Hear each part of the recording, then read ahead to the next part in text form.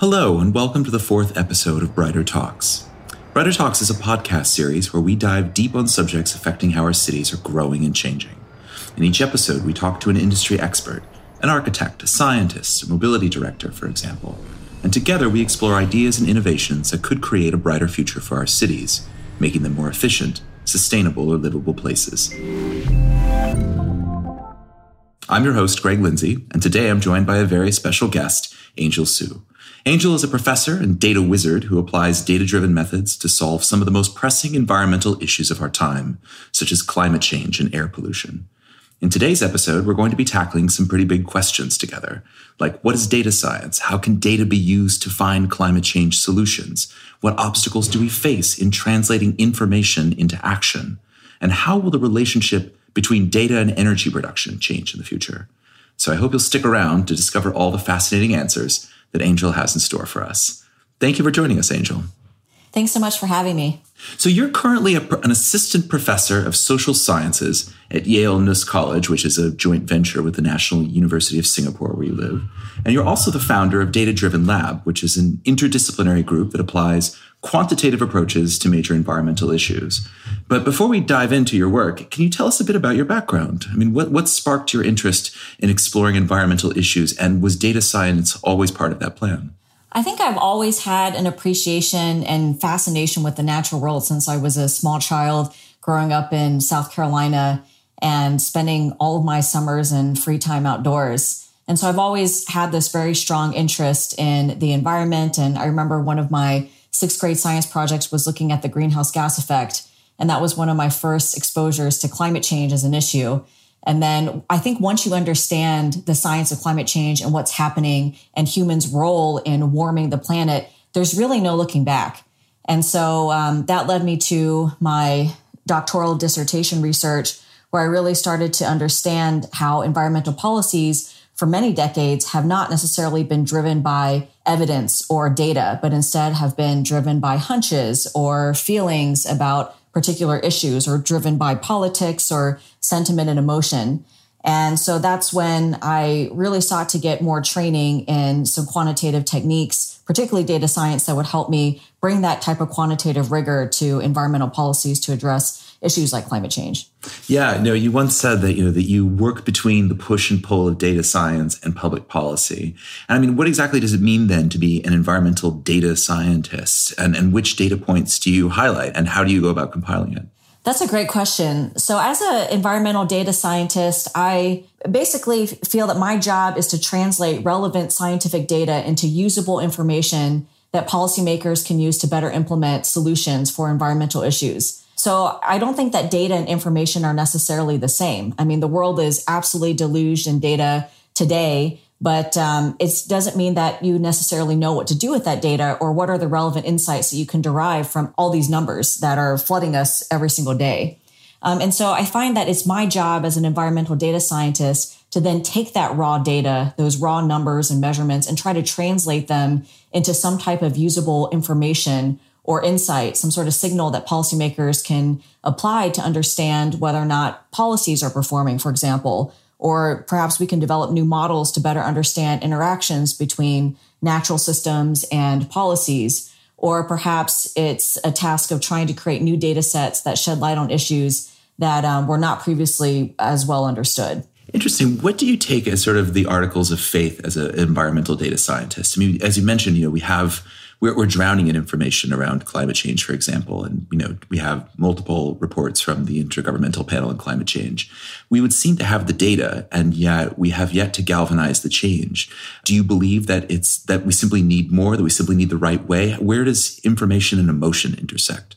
That's a really tough question. I mean, I think that we know that numbers and data just in and of themselves don't motivate people to take action. So I think the translational component, the communication, the storytelling is equally as important as what I do as a scientist, which is to develop the algorithms, to develop the models and the analysis to try to make that information usable. So, I mean, I think that that's really the responsibility that I have, and I think scientists have in general, is how do we take this information that we dedicate our lives to and try to relate it to the public and to people who can actually take that information and make a change.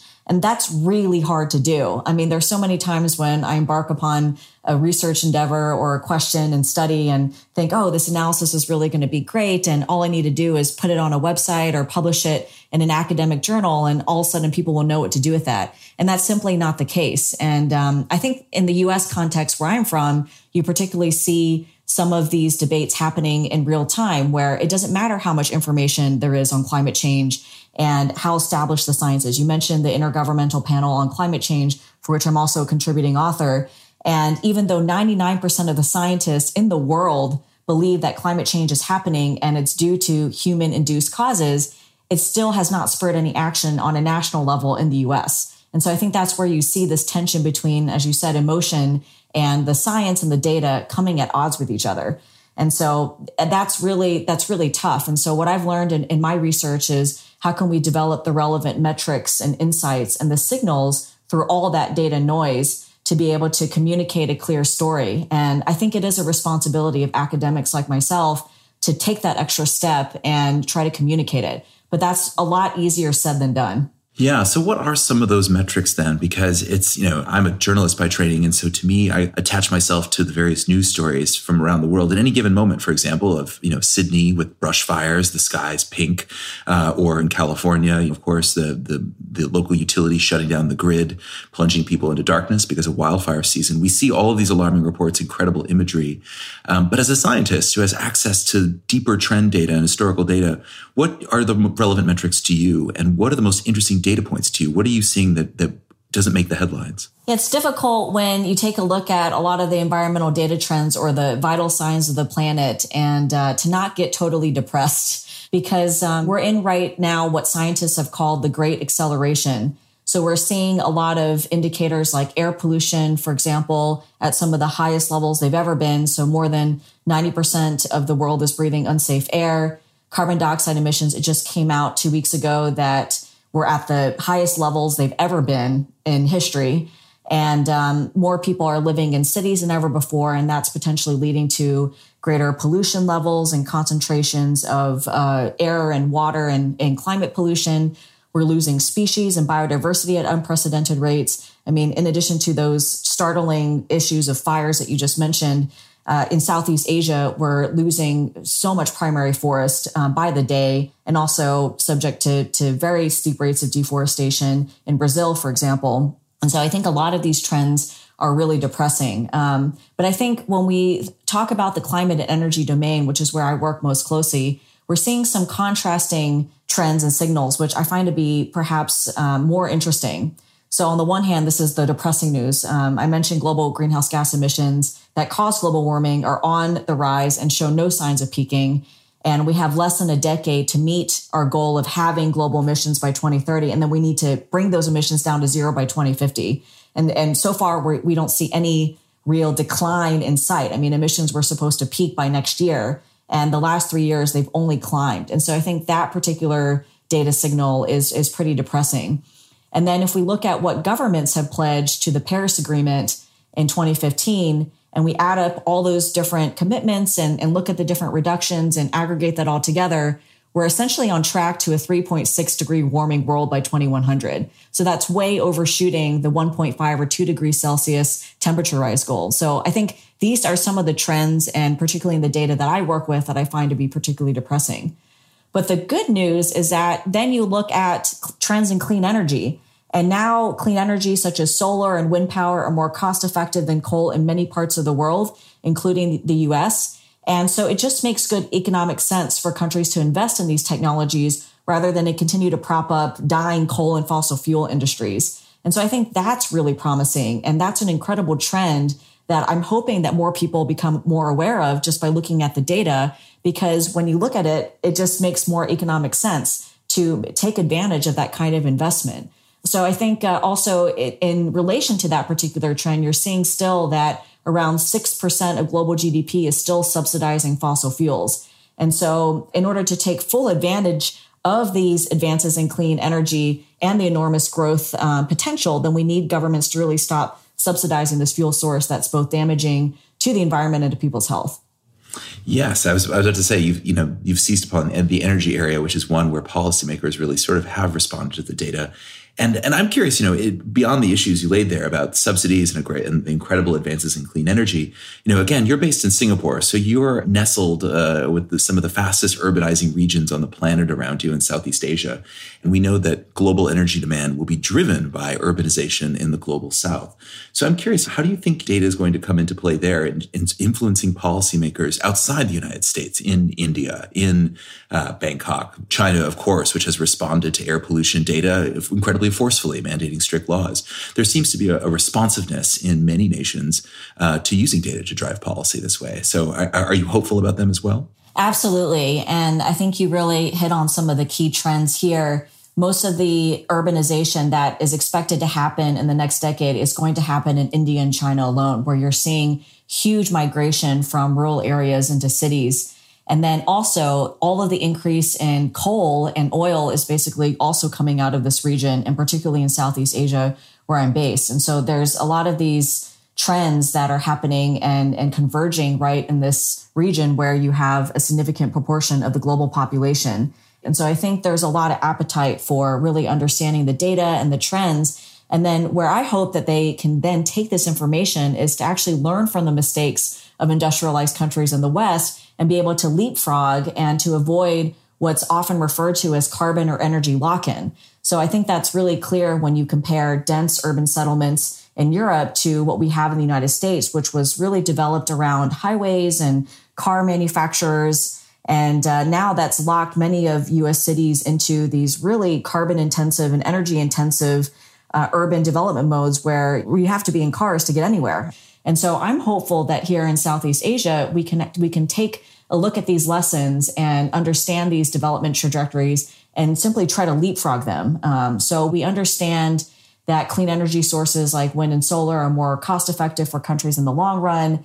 And that while coal and fossil fuels, for example, seem cheap in the short term, they actually have much greater long-term social and environmental costs that often go unaccounted for. And so I think Singapore is like a really good example of how you can have a country. Well, I mean, Singapore is unique in that it's more like a city state, but I think it's a good model for how the government has been really intentional and creating this garden city in a state and fostering great green spaces and tree cover and to try to combat climate change effects and the urban heat island impact. And then also focusing on transit-oriented design, where they've incorporated multiple modes of transit to make it easy for people to take public transit. And so I think there are some models that we can see developing here out of Southeast Asia that hopefully can also take root in other places. Yes, listeners may be interested to know as well that when China's leaders set out to learn from Singapore how to adopt their policies, they chose the form of building cities together, a handful of demonstration cities, to figure out how to employ those policies. So it's quite interesting.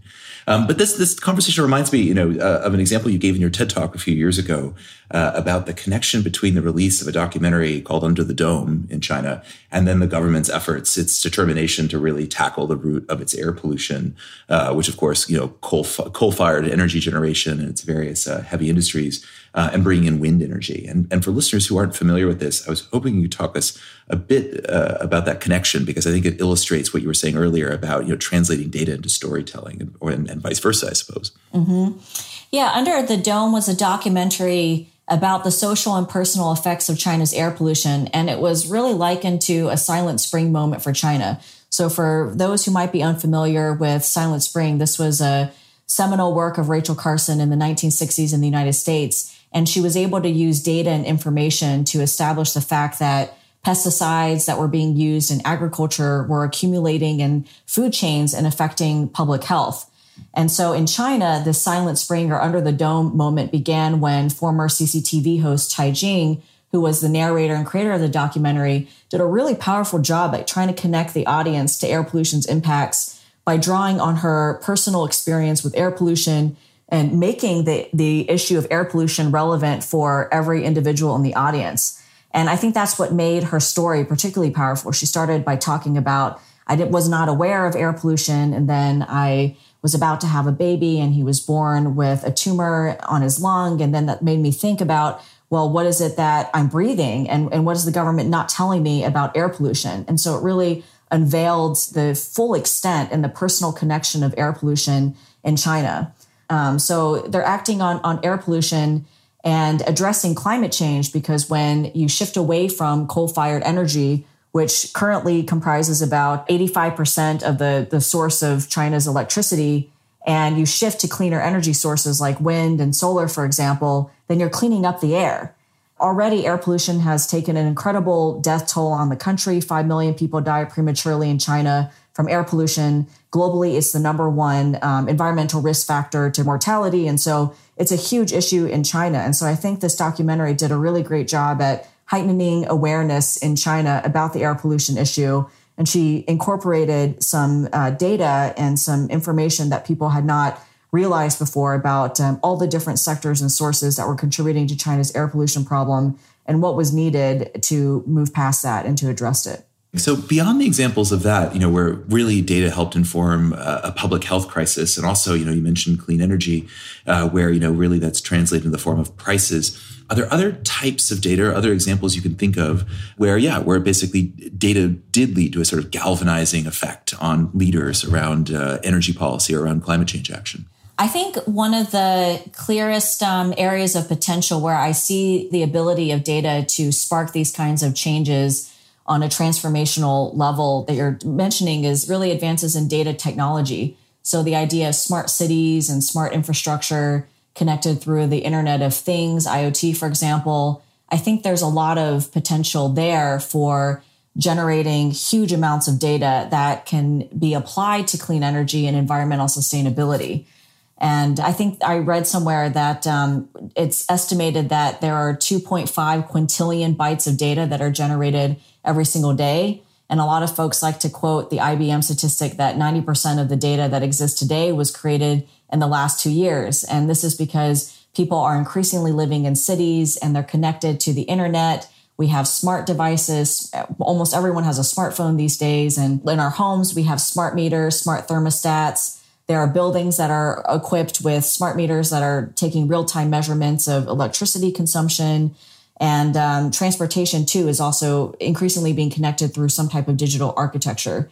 I think this is where we're really seeing kind of this confluence of data generation and efficiencies that could potentially be generated when you have more information about times of increased energy demand, for example, and then how to optimize an energy system to then meet those certain demands. Or people can, for example, adjust their lifestyles based on information that they receive just through the product of having these devices. And so, there are some critics that say, well, these technologies are actually consuming more energy. This is Jevons paradox, right? And leading to the creation of more energy intensive data centers. But I think what we'll see is that these technologies are actually generating greater efficiencies and accelerations that will help to provide new solutions that were never possible before. So I think there's a lot of potential for us to also see data technology scale the pace of clean energy and solutions in a way that was never possible before. Well, you also unlock, I think, several interesting issues there. In addition to the sort of scale of data collection and the censored environment, there's also the question of, who should be doing it? I mean,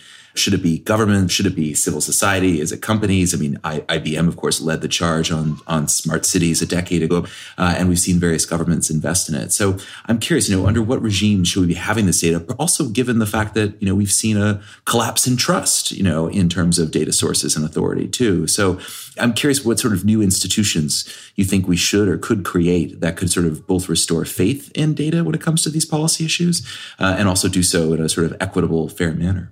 That's a really great question. And I've been arguing for several years that I don't think that governments are really up to the task when it comes to providing the needed data to track progress against the Sustainable Development Goals, which were adopted in 2015 and set a global development agenda for 2030 and include targets for sustainable and inclusive communities. And I think that's because governments have many different priorities and many of them are resource constrained, particularly when you think about the global South and emerging economies. They just have different priorities and different items on their agenda, such as economic development and, as you mentioned, equity and just sustainability, for example.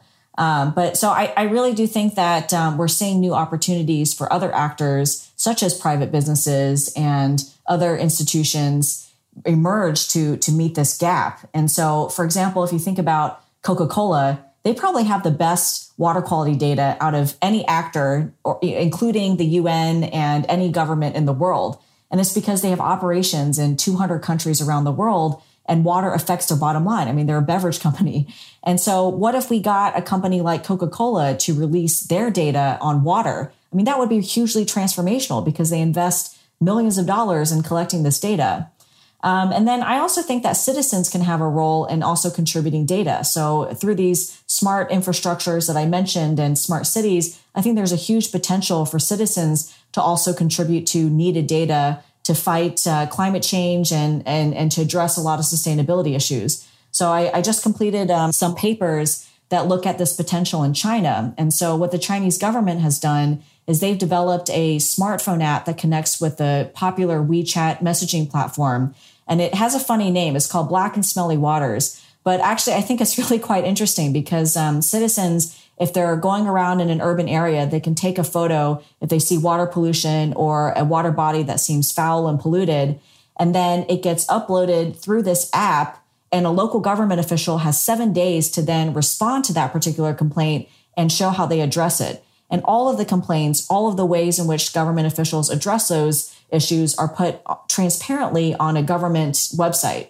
And so I think this is a really interesting partnership between a tech company and also the government and citizens in China that are trying to introduce new modes of transparency, new modes of citizen generated data. So I think there's a lot of potential in examples like this. Fascinating. Well, one other question, the premise of Brighter Talks, of course, is that cities are a solution to these issues, to climate change, energy consumption, all of these. But there's a fascinating debate around how do we actually measure and determine our carbon emissions, our contributions to these problems. And so I'm curious in your data, is it possible to actually understand the complete scale of our actions? Because, simply having this conversation, of course, requires far off energy production, data centers that may not be sourced in the middle of cities, these huge globe spanning supply chains that make modern life possible. And I'm curious, can we fully understand the impact of our decisions and the impact of our actions? And in doing so, can we, cause those changes to ripple back through those supply chains? There's always these debates around whether individual behavior, for example, can really change the world or whether it's only policy. And so I'm curious how you've grappled with the question of cities, because there are many arguments that, many people who will argue that those of us who live in cities lead greener lives. But is that necessarily true when we sort of fold in all the systems that make urban life possible? Yeah, you're pointing exactly to the paradox of cities. So on one hand, people think that cities are the cause of a lot of our environmental sustainability problems by concentrating pollution and density and people and infrastructure, built environment all together in a central place. And so I think there are some arguments where you have high density development that could be considered compact, but is not necessarily environmentally sustainable. So I'm thinking about Beijing, a city that I've called home for many years. And the downtown central business district of Beijing has a 25-time higher density than Manhattan. Wow. And so, so that's like a startling statistic. And that just speaks to the fact that density is not always a solution to environmental issues, because then you look at the magnification of pollution and congestion that they're facing as a result. And so I think you have, that's one side of the paradox. But then on the other side of the paradox, you do see efficiencies when you have compactness and densities and economies of scale. And I think many cities in Europe and North America represent that. So New York City, which has the lowest per capita carbon emissions per person. And then you get examples of the Amsterdams and the Rotterdams that have been able to introduce closed loop and circular economy principles to make their cities much more efficient than the average urban area. So there's definitely this paradox. And I think the challenge that you mentioned, how can we actually truly understand our impacts and the consequences of our actions, particularly when supply chains are becoming more globalized and as cities become more efficient, much of that pollution or that activity is just being exported into the hinterlands, peri-urban areas, sprawling out, or worse yet, being exported to another much farther place. And I think cities are just starting to grapple with that question from the inventory perspective and from the climate change evaluation framing as well. So whereas most cities have developed or considering their immediate impact, they're not really considering that whole full supply chain of both upstream and downstream impacts that also should factor into the sustainability of their actions. And so, I mean, I'm a strong believer, and I think the Paris Agreement also encapsulates this perspective that we need to have action at every single level, from the individual to local governments to companies and organizations, whether they're nonprofit or civil society, all the way up to the national and the international scale. We need to really have action at every single level because time is running out. And we just don't have enough action on the table to really be able to have any, I think, reasonable chance of meeting our goals and these milestones that I mentioned for 2030 and 2050. And so I think the challenge is so great that it really necessitates everybody stepping up and doing their part. Well, one final question. Considering you earlier in the podcast, you were describing the depressing data that you look at. And, I think it's a fairly well-known phenomenon at this point that a lot of climate and environmental researchers grapple with what's known as climate grief, where, struggling to communicate the depths of their alarm over the state of the planet.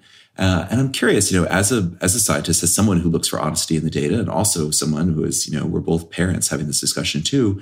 What gives you hope? What, as a person looking into this data, what other weak signals do you look for and see in the data that gives you hope about the future trajectory of our world and our cities? In addition to, the incredible growth in clean energy, I'm curious if there's other particular data points that you see, that another world is possible, so to speak. I would say 2 points give me hope. One is referring to the work that I've been doing over the last 5 years, trying to quantify and understand the role of cities and companies and individuals in impacting global climate change mitigation. And so just in that short period of time, I've seen an increasing mobilization of these actors that are saying, you know what, we don't need to wait for national governments to act. We can actually take the climate change challenge in our own hands and develop our own commitments. And I think that's really encouraging. So measuring the data, looking at the trends, we're seeing increasing numbers of cities that are stepping up to the plate and saying, we're going to commit to 100% renewable energy targets or increasing our energy efficiency. And there are companies also that are saying, we're going to adopt an internal carbon price, even though our national government doesn't have any type of limit or price on carbon. And so I think those trends are really encouraging. And so that's why I'm working in this particular space to develop the methods and models to be able to quantify that impact and communicate that to policymakers. And then secondly, I would say the trend that gives me a lot of hope is looking at the youth and the youth engagement in clean energy and climate change.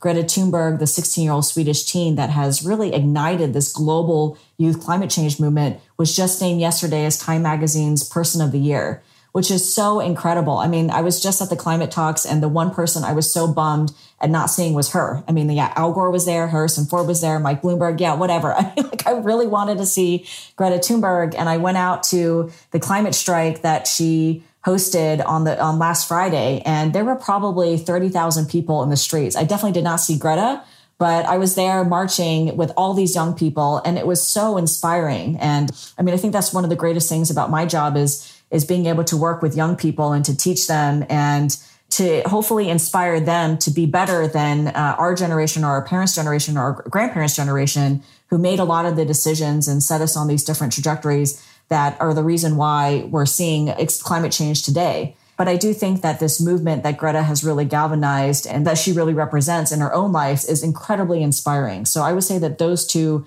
points actually give me a lot of hope. Well, great. I mean, as I mentioned at the beginning of the podcast, we named this series Brighter Talks. So I'm glad we can end our conversation on a bright note. Well, thank you so much for joining us, Angel. It's been an incredibly illuminating conversation and really appreciate your insights. Thanks so much, Greg. Thank you all so much for listening. We'll be back soon with another episode of Brighter Talks.